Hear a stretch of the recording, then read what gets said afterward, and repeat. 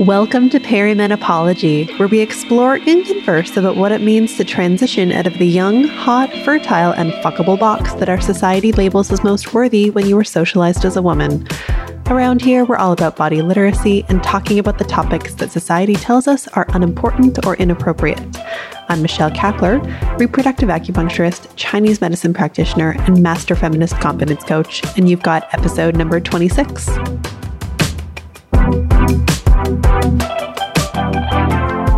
Hello, my friend. Thank you so much for listening to Perimenopause. In today's episode, I'm sharing my interview with Kristina Virro, who is a colleague and friend of mine who lives in the same area as I do. We've known each other for a few years and refer to each other professionally. And I had her on the podcast a little while ago. That's my other podcast, the Infertility Stress Podcast, to talk about disenfranchised grief. And I highly recommend listening to that episode because I think it's also applicable here. I'll put that link in the show notes in case you want to click and find it easily. In this episode, in this conversation, we talk about which emotions can come up around the perimenopausal transition, including grief and how that works. What are the 5 stages of grief and how do they play out during perimenopause? We talk about valid emotions versus being hormonal. And we talk about what tools can be applied to help process and accept these emotions. And then lots of advice for people to prepare for this transition ahead of time. Before I share this conversation, I want to give you Kristina's professional bio. Kristina Virro is a registered psychotherapist and holistic nutritionist who is dedicated to helping people feel less stuck in life and reducing stigma overall. She honors this mission through providing psychotherapy and nutritional counseling at her wellness clinic, Fresh Insight, which offers support for people of all ages and backgrounds. Kristina's determination to spread her knowledge and passion to others has allowed her clinic to help people nationally and internationally, and she has shared her expertise with a number of media outlets, including Flair, Canadian Living, Elle Canada, and a number of podcasts. When she isn't at work, she can be found knitting her 900th pair of socks and forcing affection on her cats. So without further ado, here is my interview with Kristina Virro.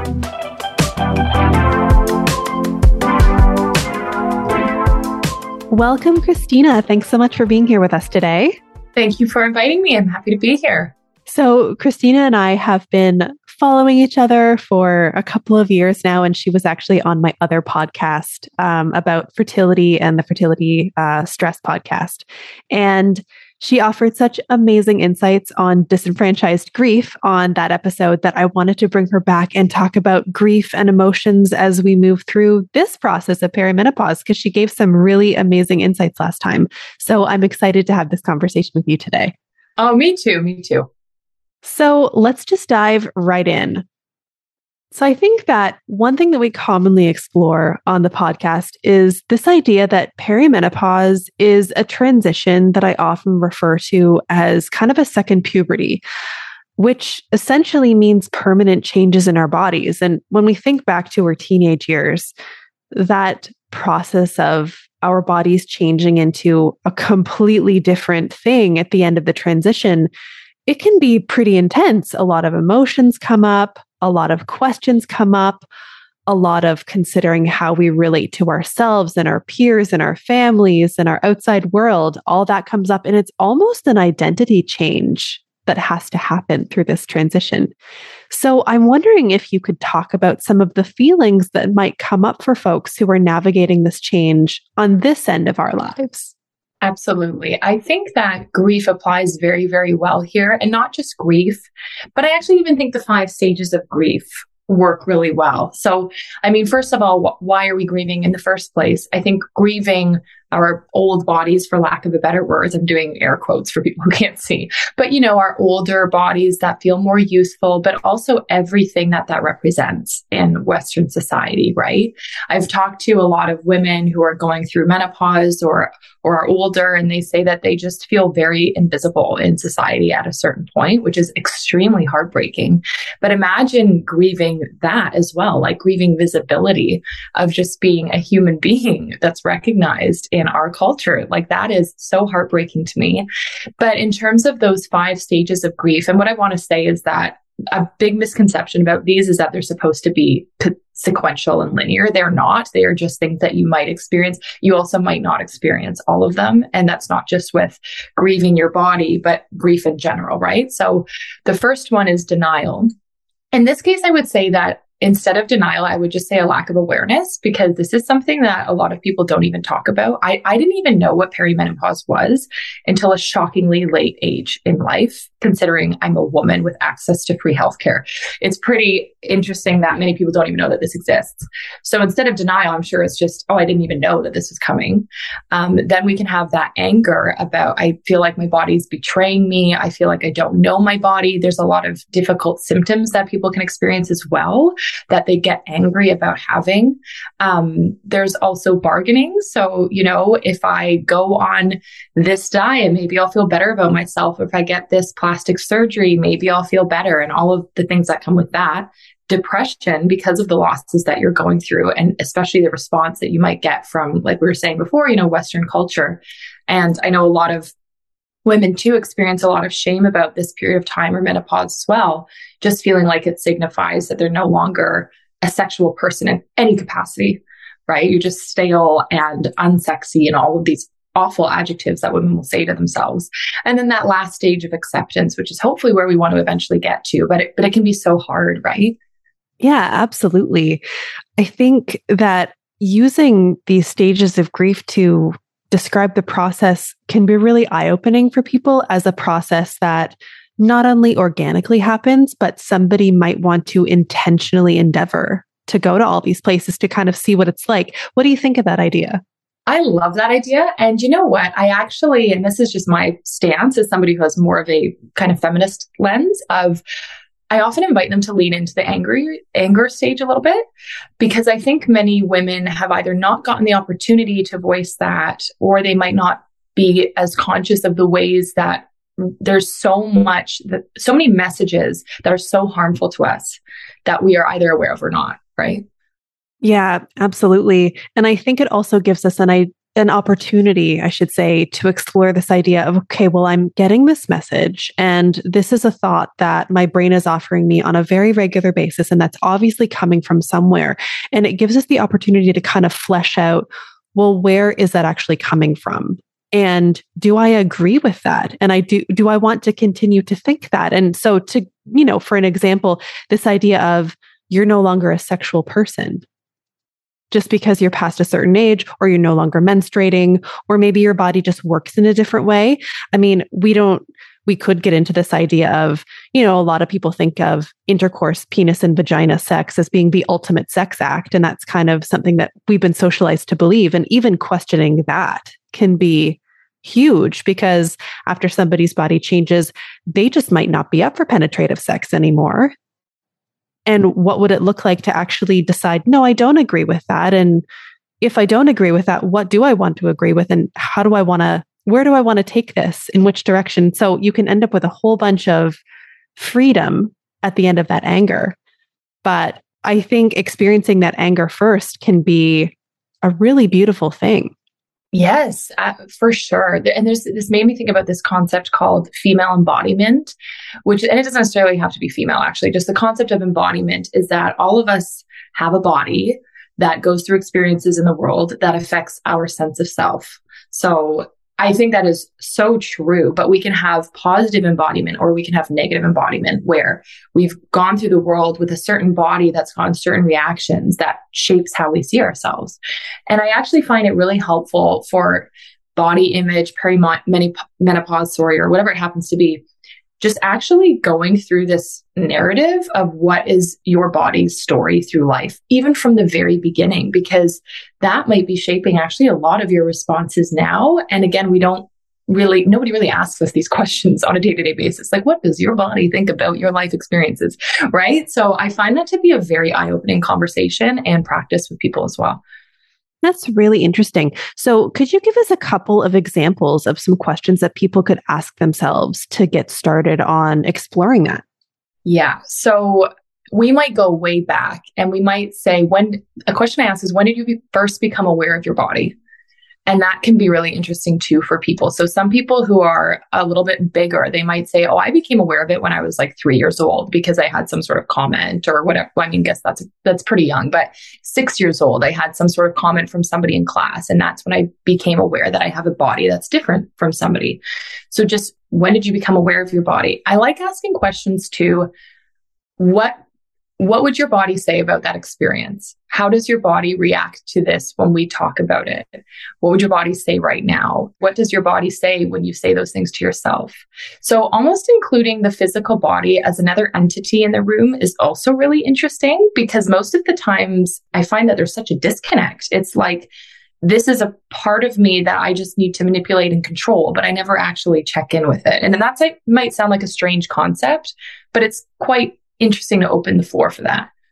No, I think that that's actually a concept that we probably touch on, maybe not in those words, but we definitely touch on that concept quite often here when we talk about society and culture and our conditioning and how that affects how we experience our perimenopausal transition. So I think that's a really brilliant question. And then I think it's also interesting to ask, well, what does society say about my body? And do I agree with that? Yes. And another question that can be very painful. You have to do this, I would say, with somebody who's a professional, but when has your body felt violated? And that can be in many different ways, right? Unsolicited comments about your body. There might be some traumas that you've actually had to your physical body. And what did that teach you about yourself, other people, and the world around you? Excellent. I mean, not excellent that people are going through traumas, but, excellent question. Yeah, I just had to pause and think about it for a second.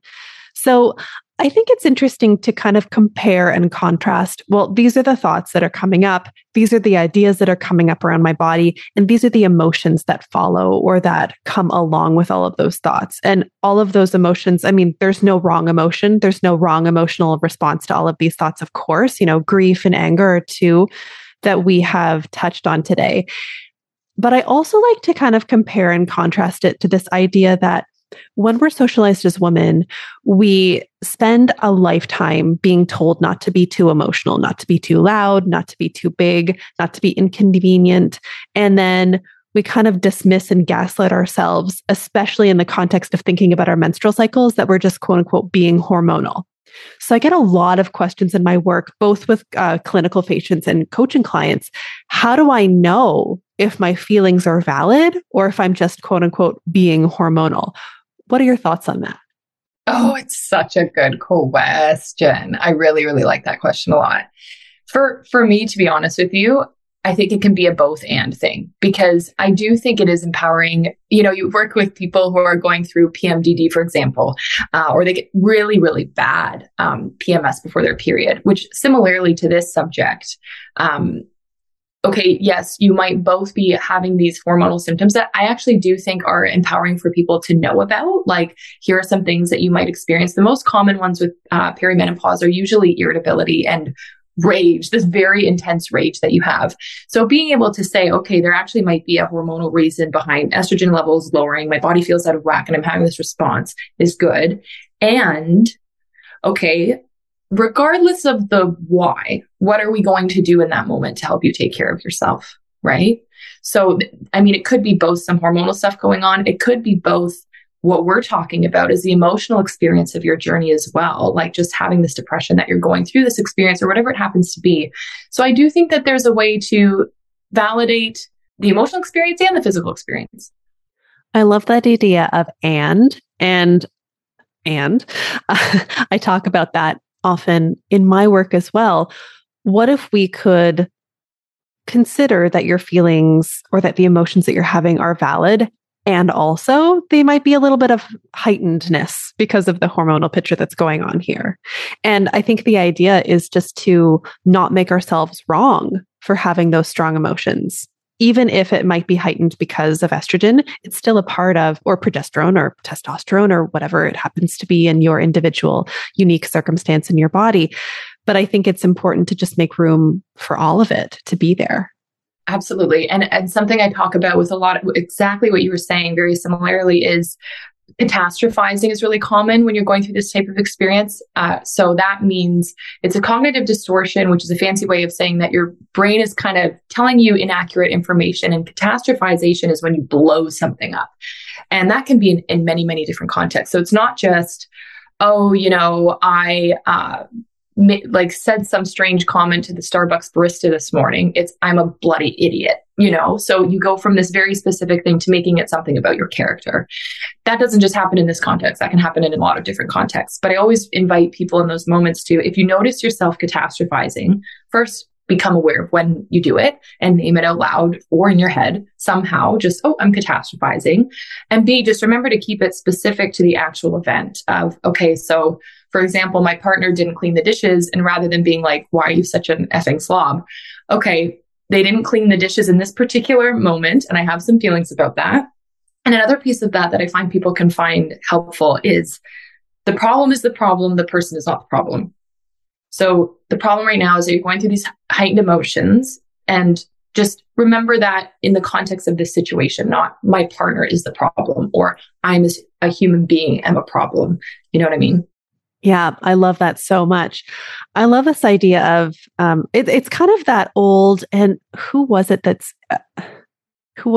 did the original quote? I'll need to look it up because I don't want to misquote where this came from. But it's this idea, I think it's from Buddhism, that pain is inevitable and suffering is optional. So the pain is the idea that you're going to have tough things that happen in life. You're going to experience change. You're going to experience new things. You're going to experience transition. And human brains hate all of those things. They want us to stay the same. They like things to be predictable. They like things to be, a way that we can calculate it and get the best outcome. And we do everything we can to avoid that change.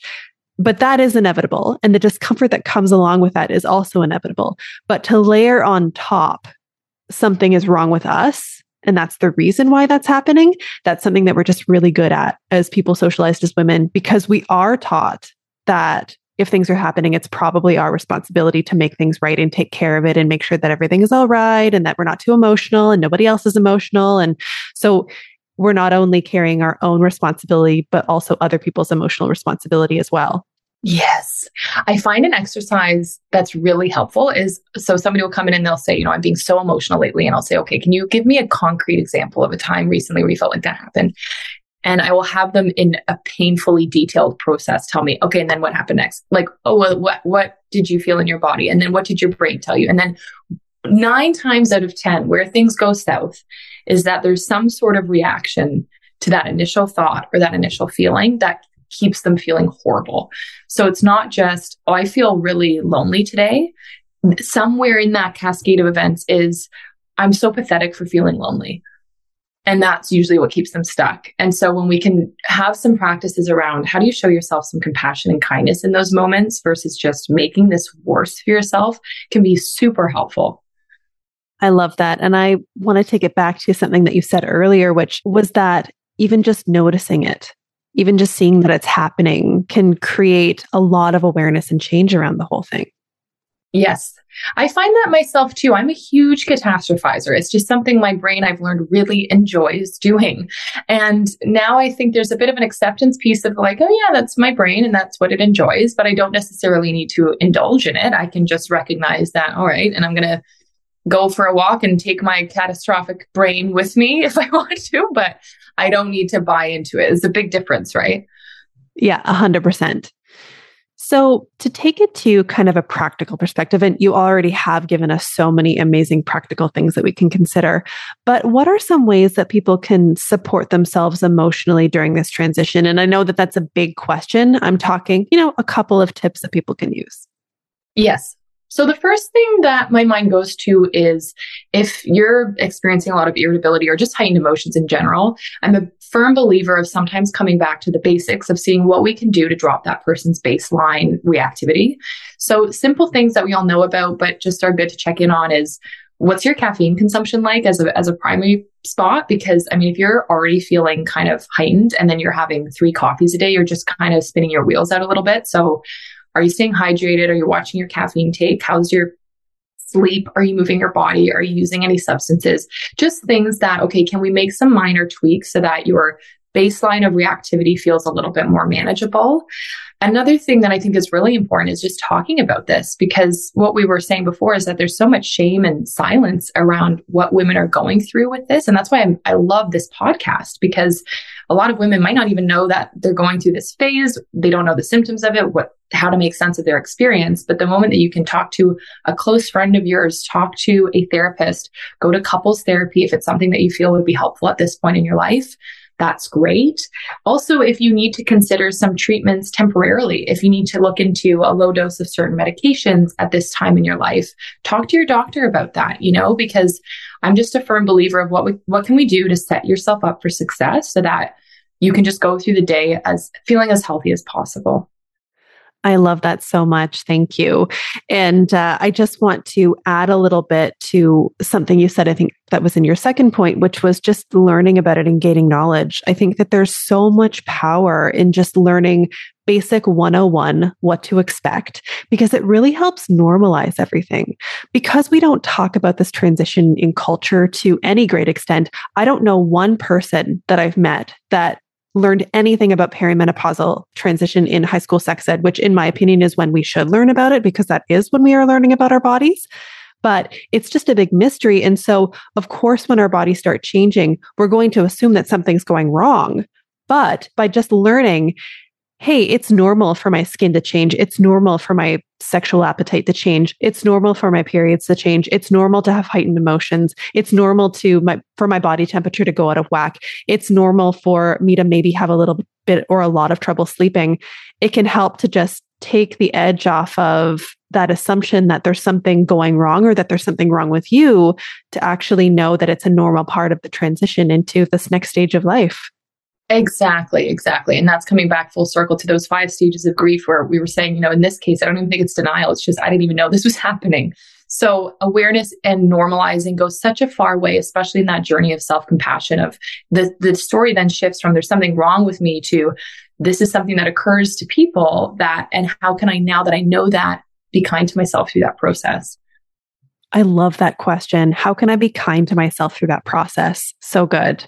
And I don't think that it's something that we ask ourselves very often as people socialized as women. Oh, of course not. And what self-care looks like in this context might be very different than what self-care looked like in other contexts. Like I know as somebody who experiences extremely horrible periods, they're just awful. My self-care has to be sometimes I just need to be completely by myself because I know I'm horrible on some of those days. And I'm going to go into the bedroom by myself. I'm going to have a hot water bottle compress and I'm going to read a book and I don't want to talk to anybody. That's a luxury that I have as somebody without children, of course, and different other things in my life. But the point being that whatever self-care looks like now might be different, and that's also okay. It's just a matter of how can we learn that together for you. So good. Thank you for that. So if somebody is just starting out on this path or this journey, what is a piece of advice that you would give them kind of preemptively, even if nothing's happening yet, but just to kind of set themselves up for, I don't want to say success, but maybe a more tolerable experience emotionally? Yes, I would say there's 2 things. One is, as we were talking about, education. So listening to things like your podcast, speaking with health practitioners who are just informed and educated and also willing to take the time to talk to you, because sometimes health practitioners can be so busy, and I totally get it, but it can feel like you're going in and out. You don't have any time to ask any questions. So find somebody who you feel comfortable with, who you can slow down, take time to really ask important questions, because that's your right as an individual.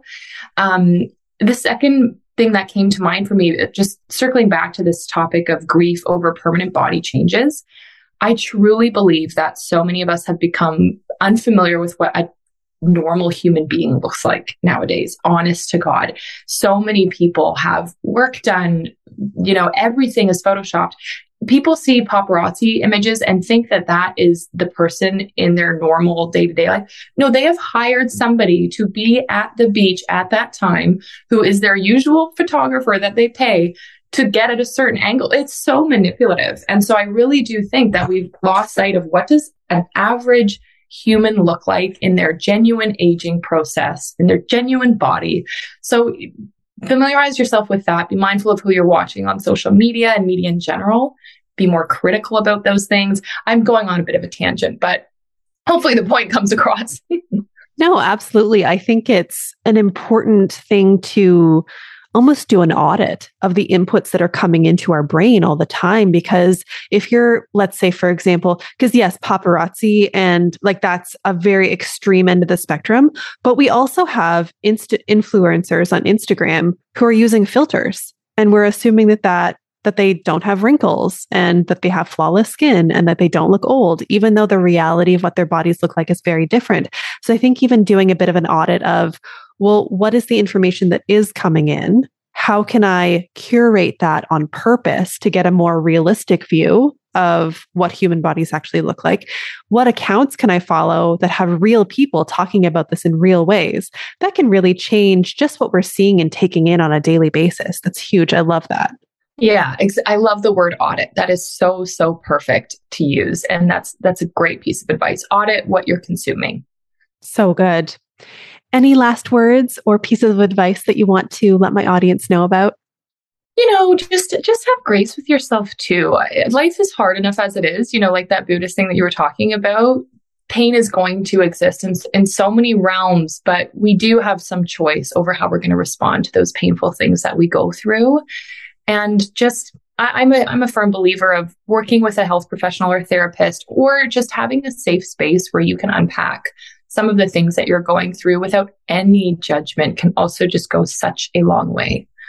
Oh, I love that. Thank you for that. So speaking of talking to a therapist, you are available if people want somebody to talk to in a therapy context. So please tell people where they can find you and follow you and work with you. Sure. So our website is fresh-insight.ca. That's the name of our clinic. So Fresh Insight. We do virtual therapy, and we also have offices in Markham and Vaughan. And then you can find me as well on Instagram at Kristina Virro, and I'm on TikTok too at Therapy Kristina. Wow, you're on TikTok. I love it when therapists are on TikTok. I don't actually have TikTok myself, but I've heard it's the way to reach the people these days. It is so addictive and very informative. If you get on the right side of TikTok and you need a community around this stuff, honestly, just put in the search bar, perimenopause. You'll find so much stuff, and it's very educational. So good. And again, that goes to, let's do an audit of what the inputs are. There's a way to use TikTok that might not create a good mindset, and there's a way to use TikTok that can be a really good way to create a good mindset around it. And good mindset doesn't mean that you're happy and experiencing positive emotions all the time, but I mean a more peaceful mindset. Exactly. Yes. So good. Well, thank you so much for being here today and sharing your wisdom and your expertise. Oh, thank you for having me. So that was my interview with Kristina. Please find and follow her and work with her if this conversation spoke to you. I'll link up all of her contact info in the show notes. That's going to be it for me today. Until next time, thanks for listening. If you are loving what you're learning on the podcast and you want to take this work to a deeper level, let's work together. If you're a resident of Ontario, Canada, we can work together in a clinical setting, both virtually or in person, to help you find a unique and customized treatment plan to alleviate your perimenopausal symptoms and get you the relief you deserve using Chinese medicine. If you're looking for support with body image, confidence, advocating for yourself in seeking treatment, or just generally making your life as awesome as possible through this transition and beyond, I can help you anywhere in the world through coaching. To learn more about your options for working with me, head to michellecaplia.com and click on Work With Me on the overhead menu. I can't wait to talk with you.